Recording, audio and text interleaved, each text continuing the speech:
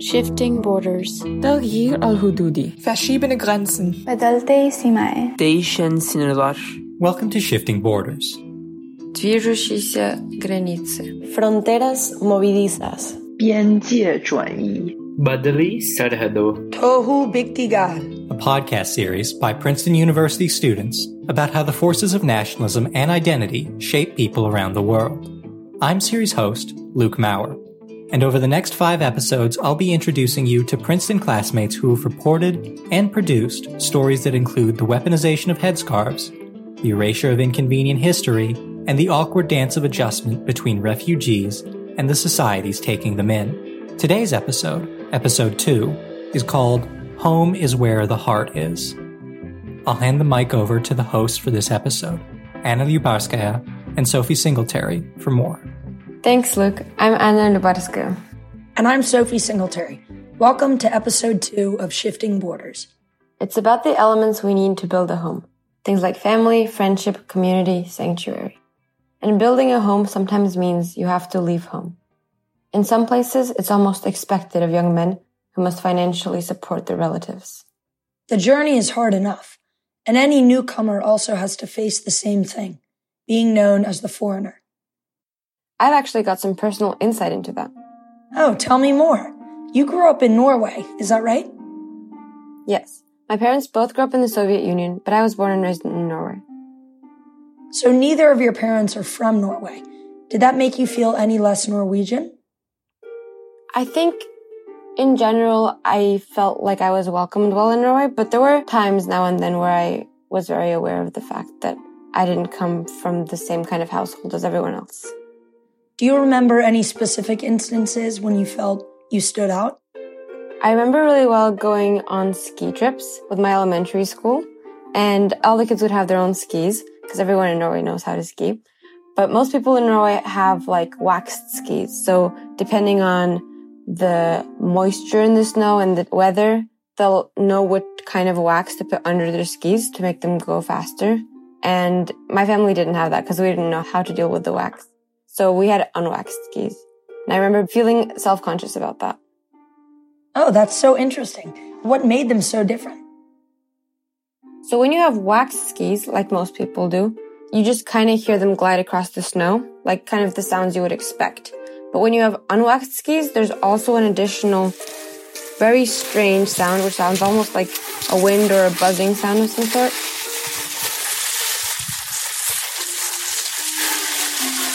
You seem to be acutely aware of who's foreign and who's not through the different sounds of the skis. Do you think everyone else notices it as well? At that time, I definitely did. Now, looking back, I think I was probably hyper aware of the sound. I don't think most people who are skiing are always thinking about the sounds of the skis passing them. But as a child, I definitely couldn't get the lack of wax under my skis out of my head. Ah, wax. That brings me back to when I spent a year in Senegal and waxed clothes is all we wore. Wax clothes? How does that work? So when I first arrived in Senegal, the homestay family I was with said, since you're living in Senegal, you'll dress like you're Senegalese. And so they took me to the market and we got some wax fabric, which is this thick, very stiff type of fabric. And then you go to the tailor and have them make dresses and skirts and all of that. So when I lived in Senegal, waxed clothes is all I wore. So what brought you to Senegal in the first place? So I went on Princeton's Bridge Year program, which is their gap year program. And I lived with a homestay family and taught English at an elementary school there. And I still keep in touch with my family to this day. Besides the wax clothes, was it a comfortable adjustment? Well, there's the obvious reality that as a white American living in Senegal, I think I stood out inevitably just because of my race. But there was also the assumption that since I was white, living in Senegal, which was previously a French colony, that there was the assumption that I was French. So it was also interesting to be an American living in Senegal in that way too. Oh, interesting. So did you learn any French? Well, I actually, I learned the local language, a language called Wolof. And I think I'm incredibly glad to have learned Wolof because it's really how the Senegalese people communicate, even though French is the national language. And I think the Senegalese community around me embraced me even more, just in learning Wolof as opposed to French, which is what most non-Senegalese people learn, or at least speak while they're in Senegal.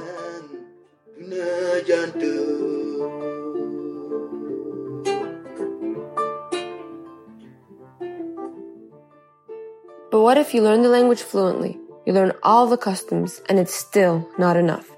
This is rarely an issue for college students, who are usually privileged and have a stable home to return to.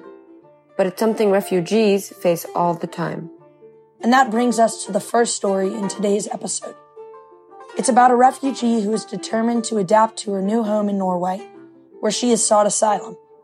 And it's also about her teenage friends in Norway, who love her so much that they rallied an entire country to keep her from being deported. Right, Taiba Abbasi. She's a refugee whose family fled Afghanistan for Iran before she was born. The family faced persecution in Iran and fled again to Europe. They ended up in Norway. Taiba Abbasi became well known after the Norwegian government tried to deport her and her family in 2017. Thousands of students protested the decision. That sounds intense. What happened? They turned Taiba Abbasi's name into a rallying cry for safe and humane asylum in Norway. I had joined those protests, but didn't know Taiba personally. This all takes place in your hometown. Yes, that's right. It all happened in Trondheim, Norway, which is where I am right now. I wanted to find out more about her and why so many Norwegians were moved by her story.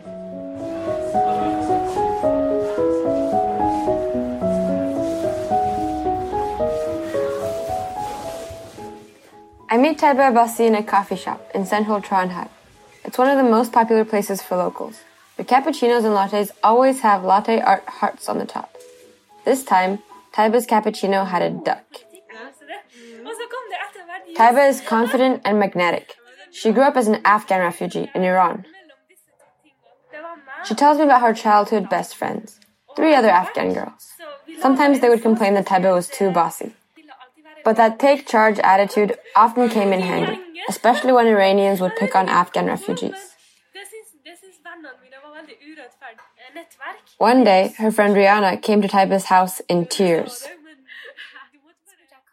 I asked her, "What happened, Rihanna?" And she told me that the boy who lived next door to us called her names. Taiba was not going to let this insult pass unnoticed. I said, "Okay, I'm going to get dressed and we are going to go outside." I wasn't going to fight him or anything, but I went and told him that it wasn't okay. We are human and you are human, and this is wrong. He was only 2 or 3 years older than us. He just kind of silently stood there. Afghans had known for years that Iranians did not want them in their country. Last year, Fawzi Koofi, deputy speaker of the Afghan parliament, told France 24 that according to international refugee law, there should be legal avenues for Afghans to claim refugee status.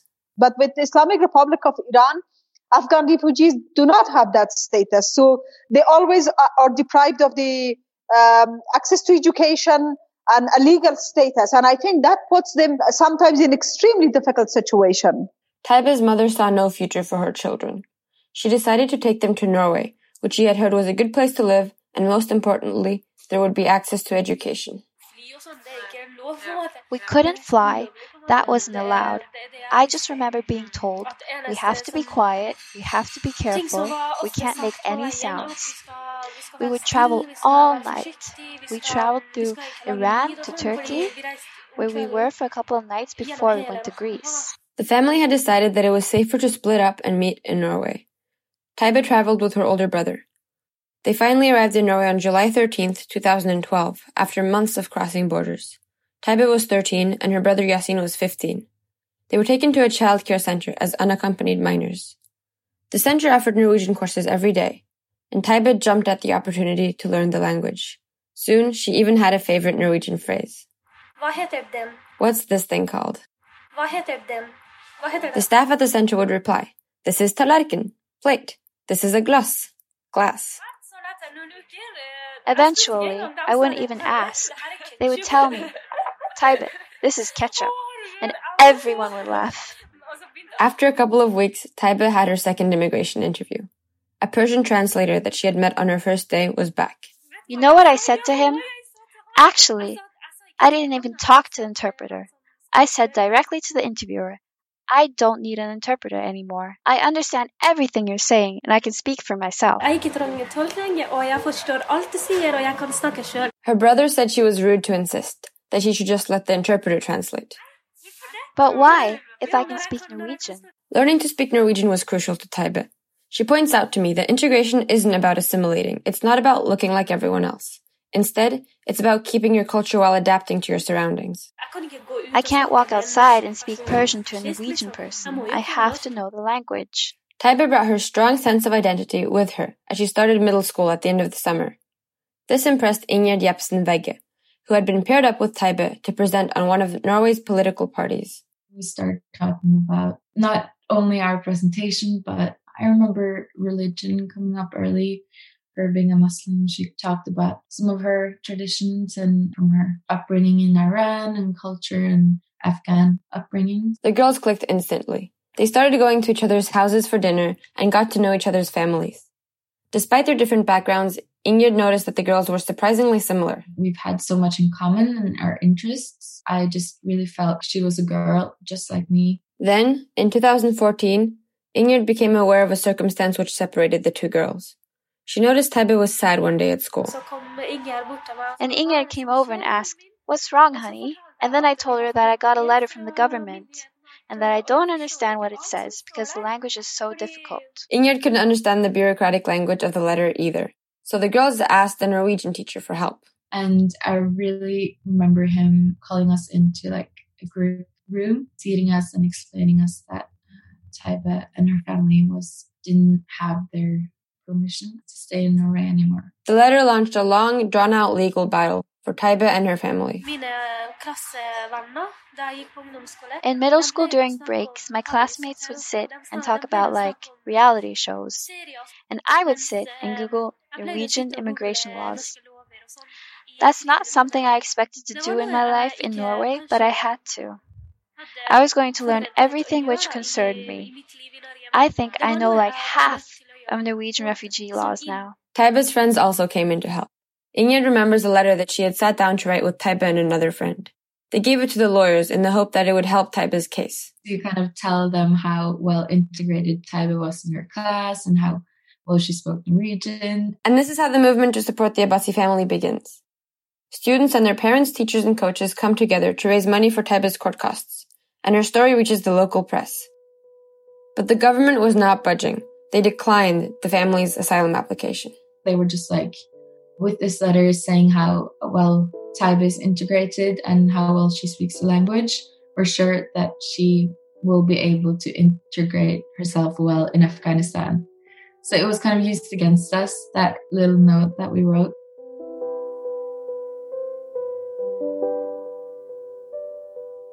Fast forward to high school, which Taibe began in 2015. Her family was still fighting for asylum in Norway. But more Norwegians were hearing about her story. Mona El-Fare was the student council leader at Taibe's high school at the time. She heard about Taibe from her younger brother. His teacher had come into class crying, and the class had asked why. And then she told the students Taibe's story, and I get very angry. Mona's brother and his classmates asked her for help. And they was like, "Oh, we have to do something. Oh, you have to help us." And I was like, "Okay, please stop. Just what is going on?" And then they explained to me, or they told me her story, and then I was like, "Okay, we have to do a demonstration." Mona's first instinct was to tell the students to boycott their classes. Okay, if Taibe couldn't go to school, then we aren't going to school either. And we are not going to classes, and we're going to stay outside in the cafeteria and just demonstrate by not joining the classes. A teacher told her to think big. Why demonstrate inside the school when everyone in school wanted Taibe to stay? He also urged Mona to ask Taibe for permission to protest. Mona and her brother asked around until they found Taibe. Taibe, we have heard your story, and we don't think it's okay. We want to make a demonstration for you and your family. Is that okay by you? And she began to cry. Everyone actually began to cry. Mona and the student council started planning the protest right away. Students were going to gather in the center of Trondheim. They tried to think of slogans in Norwegian. But then we were like, why are we doing this? Why are we doing this in Norwegian? We want this to be like international. We want the whole world to see this, so we have to make it in English. And then it was Abbasi's days because they were going to stay. They weren't going anyway. They were home. So there was no need for them to leave. Word spread fast. The student council created a Facebook event and invited their friends, who then invited their friends, and so on. I went home, it was like some of 100 people. Then it was thousands. Some hours later, it was like 4,000. The next day, it was 10,000. So like we made this snowball and it just kept rolling. The day before, it was 17,000 people who had saw the arrangement and pressed interested.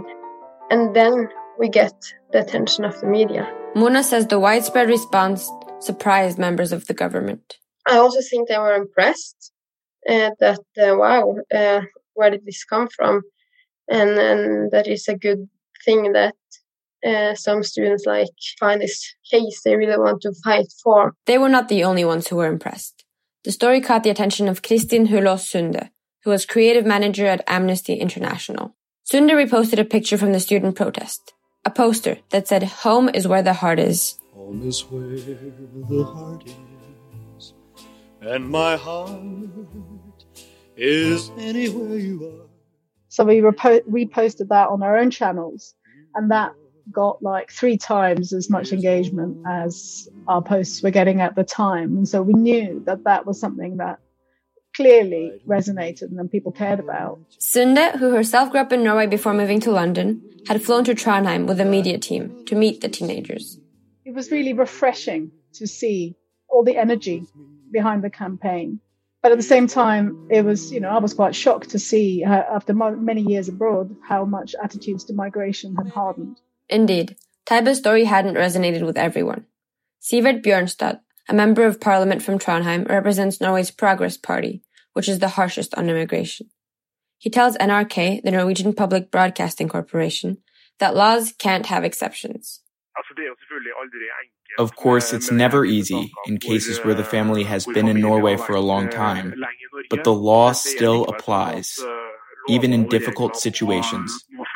In this case, the decision is made, and the family was notified years ago. Therefore, they must leave the country. In 2019, Taibe and her family were forcibly deported. Trondheim sprung out in protest.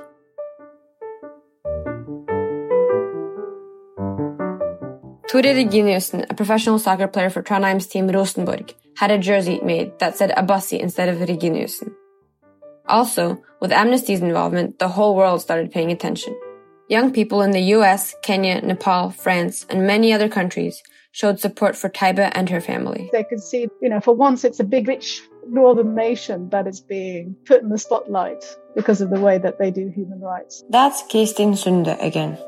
She says that the Abbasi Stays movement is about more than the way a government handles asylum seekers. Actually, there's a whole other story that it needs to be told about communities making room for families like Taibe's, that it is possible for them to integrate into a new society very successfully with the right support, and that they will then go on to make their own contribution to society, which in the end means everyone benefits. The Abbasi family never made it to Afghanistan. Amnesty lobbied the Afghan government to reject them. The mother's poor health and the lack of a male provider were the reasons cited to refuse entry. They were returned to Norway a couple of days after their departure to continue their fight for asylum. Because Taibe's mother had been too sick to fly commercially, the government sponsored private flights to get the family out of the country. Ingrid was shocked at the measures that were taken to deport her friend.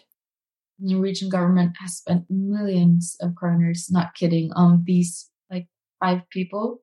The police immigration unit estimated at least 3 million kroner, that's about $350,000, were spent on deporting the family. And that's just so insane to me how they've spent all this money, all this energy trying to kick them out.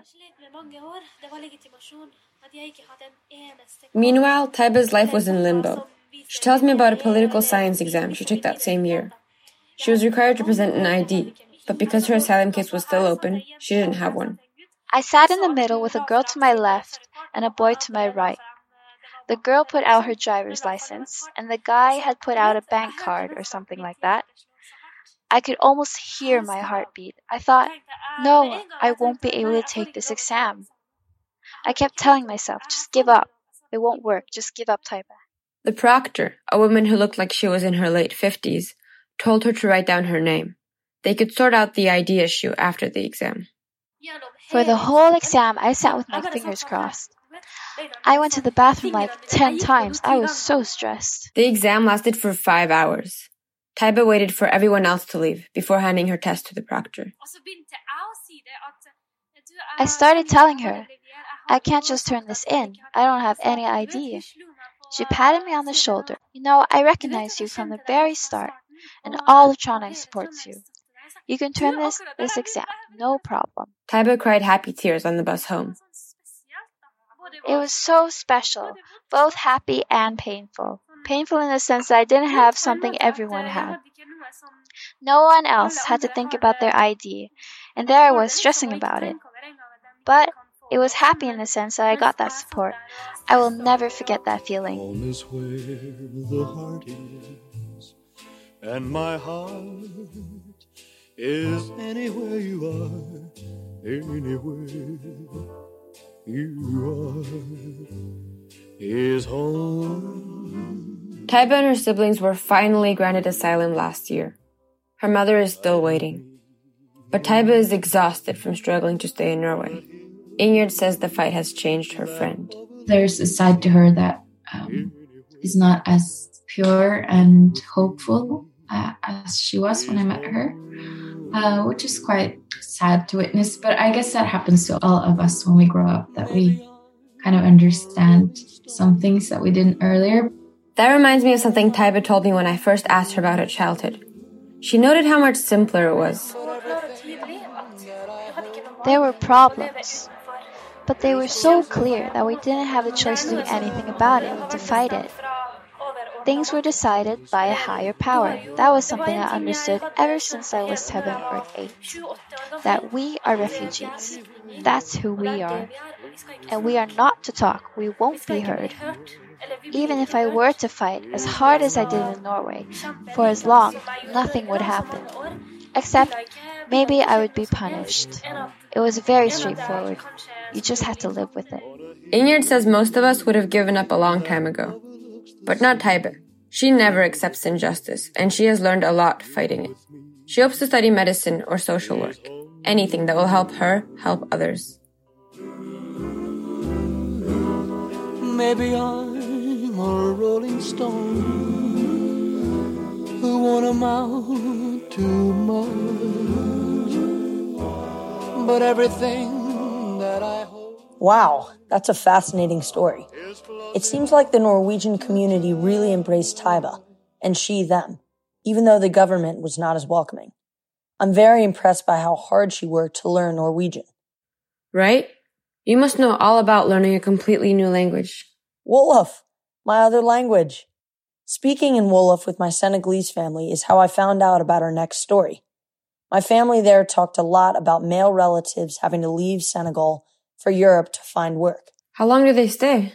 Sometimes they stay for years, on their own, separated from their wives, kids, from their mothers and sisters. That sounds lonely. It is. I spoke via WhatsApp to a couple of guys related to my host family. They now live in Spain, and their paychecks support entire families in Senegal. So they had to leave home so their families could have homes. Sophie, take us there.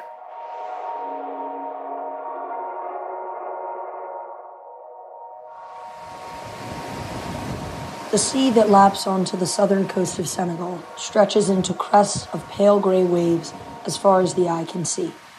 The waves draw international surfers by day. By night, those waves carry small fishing boats called pirogues into the dark, crashing water.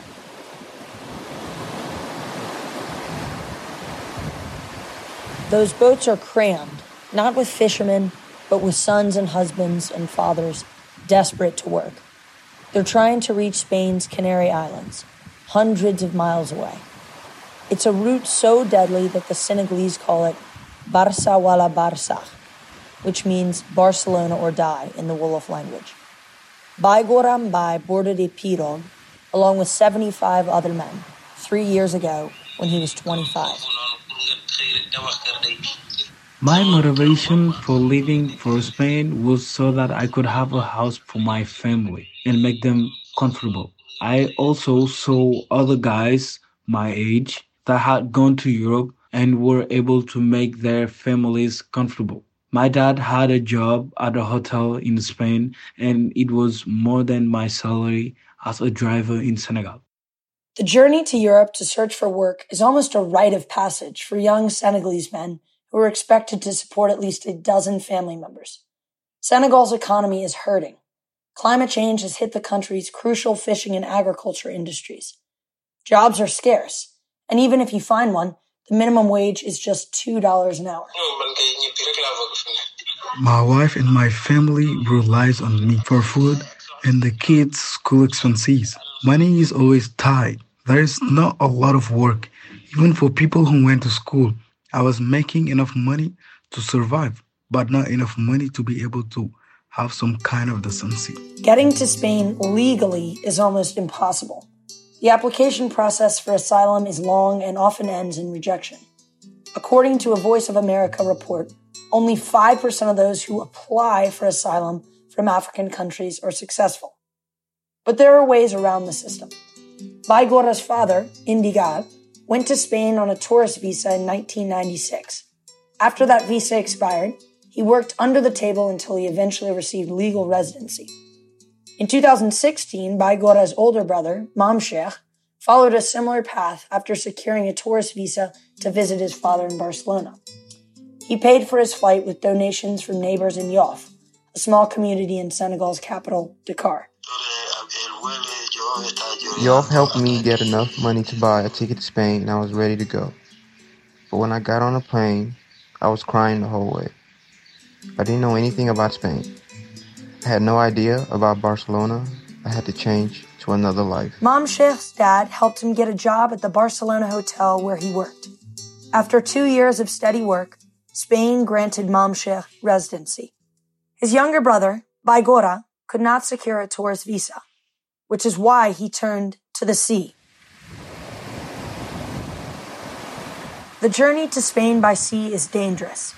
Baigora's friend, Sheikh Sam, had already tried to cross twice. Sheikh Sam explains this one time. The boat he was in got dangerously lost.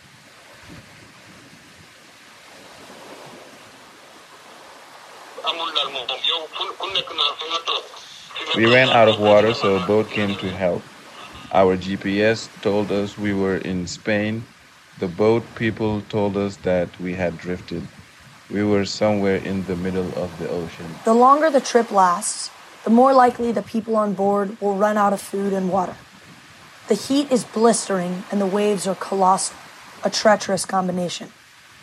A Coast Guard vessel picked up Sheikh Sam's pirog, but other Senegalese aren't so lucky. The waves often throw passengers off the pirogues. Other boats break apart. In just the last year, the International Organization for Migration has confirmed 2,300 missing or dead migrants on this route. Baigora is grateful he survived. He sees himself as lucky because he spent 8 days of discomfort at sea.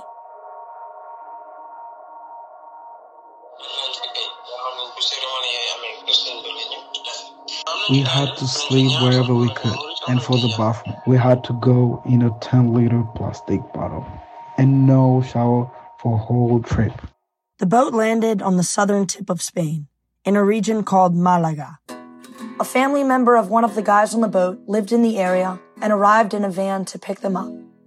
Knowing he had to head north to Barcelona, Baigora and nearly a dozen others borrowed the van and piled in. Driving north, they arrived in Barcelona 12 hours later. In Barcelona, Baigora met up with his father and immediately started doing odd jobs at the hotel. There's a sizable Senegalese community in Barcelona, but Baigora still felt uneasy. It was a mixture of good and bad. The buildings were big and the streets were clean. But at the same time, I could feel that people in Spain did not always have good feelings towards me. He couldn't find steady work even at the hotel because he was undocumented and didn't speak Spanish. He was also worried about being kicked out. Senegal and Spain signed a deportation agreement in 2006. So he coped by throwing himself into seasonal work. His older brother, Mamsheikh, turned to someone he calls a social coach to adjust. Her name is Benny Lopez, and she's actually a social worker. Before the COVID confinement, I think we saw each other almost every weekend. What we do is share culture and share moments. It's good that in the end you learn languages, you learn culture. He teaches me Senegalese dance, and I teach Spanish culture. And Benny has been busier than ever. Arrivals from West Africa to Spain's Canary Islands increased 750% last year. In the end, if there is a need, people will migrate, because the most important thing is to survive. Salam alaikum. I caught up recently with Baigora. It was the start of Ramadan, the largest Muslim holiday. We speak in Wolof, a native language of Senegal. He tells me he's been fasting, and that he also works 6 days a week at a slaughterhouse, killing and dismembering pigs. Tough work for a Muslim. But he shrugs it off. I respect the rules in Spain. I cross the street when I should and stuff like that. But I'm still culturally Senegalese. And most people respect me and my culture. When I tell people I'm fasting, they don't bother me. And at times, they even offer water and gifts. Sure, sometimes the Spaniards shorten his name to Bai, which translates into dad in Wolof. No worries, he says. It doesn't bother me. I'm in a foreign country for work, so I have to accept that at least. And Baigora recently got some good news. He finally received residency in Spain, 3 years after he arrived. He's now free to visit the home where his heart still is, Senegal. He's saying, if I could go back tomorrow, I would. But he can't, at least not anytime soon. Like so many other Senegalese men in Spain, he sends nearly all his earnings back home to his family.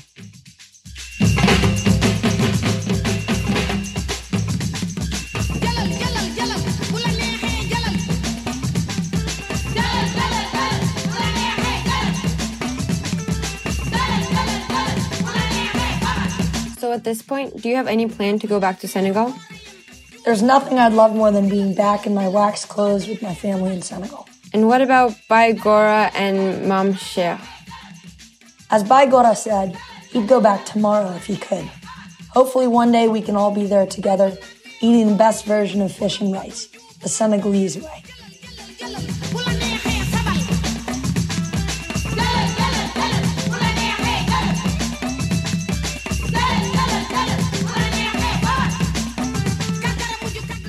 This episode of Shifting Borders, titled Home is Where the Heart Is, was reported by me, Anna Lubarska. And me, Sophie Singletary. We'd like to thank a few people for helping us with this episode. In my story, that would be Baigora, Mamsheikh, Sheikh Sam, and Benny Lopez. My gratitude to my entire Senegalese family and their continued love and hospitality, even via WhatsApp. I'd also like to thank Mamadou Mbaye, Pop Job, and Mam Moranjai for providing voiceovers in this episode. Also to India Stevenson. I'd like to thank Taibe, Ingrid, and Mona for speaking with me. Also thank you to Maria Serrano and Danny Valls, as well as Christine Hulosund from Amnesty International. Thanks also to Tyra Beatty and Harrison Snowden for helping with voiceovers. Music in this episode by Elvis Presley, Abin Gana Job, Chris Senna, Mark Burgera, and Sama. Archive audio from Norwegian Broadcasting Corporation, France 24, and Trondheim 24. Thanks for listening today. Here's series host Luke Moore for the final credits. Thanks, Anna and Sophie. Shifting Borders is a podcast series created by the students of Princeton University's Spring 2021 International Journalism class. Our supervising producer is Joanna Kakissis, a Spring 2021 Visiting Ferris Professor of Journalism. Our assistant producer is Francesca Block. An associate of Hindenburg Systems mixed our episodes, with additional mixing by Francesca Block on episodes 3, 4, and 5. The McGraw Center's Ben Johnston helped us get this series online and onto a podcast platform. Juliana Wojtenko designed the podcast artwork. Eric Sutherland composed Supercontinental, which we used as the Shifting Borders theme music. Special thanks to Joe Stevens, Margot Bresnan, and Deborah Amos of the Princeton Journalism Program, as well as Kathleen Crown of the Humanities Council, for supporting student-driven projects like these, even during a pandemic when we had to do nearly all of our reporting remotely. We would also like to thank the many exceptional journalists from around the world who spoke to our class via Zoom this semester, and whose words of advice helped shape our stories. They include Ada Peralta, Lulu Garcia Navarro, Mark Lowen, Daniel Estrin, Martha Wexler, Sally Hayden, Daniel Trilling, Riha Malkusa, Andras Peto, Will Dobson, Jess Jang, and Derek Arthur. Our next episode, Episode 3, is called Careless Memories. It's about nationalists revising the past to influence the present and future. The episode's host is Francesca Block. I'm Luke Maurer. Thanks for listening.